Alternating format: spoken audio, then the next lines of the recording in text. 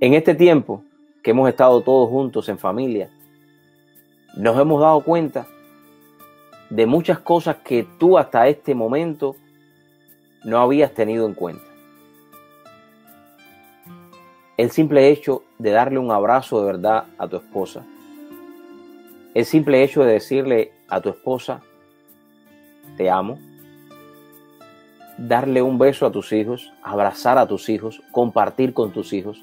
Sentarte a armar todos estos jueguitos sin tener eso de que me tengo que ir a trabajar. No, porque te tienes que quedar. No puedes salir o no podías salir.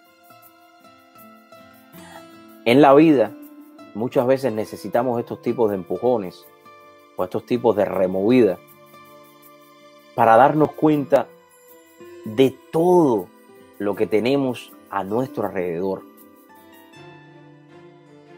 De que cada una de las personas que nos rodean forman parte de eso que llamamos vida. Y son partes esenciales para poder alcanzar todo lo que nos proponemos en nuestra vida. Es por eso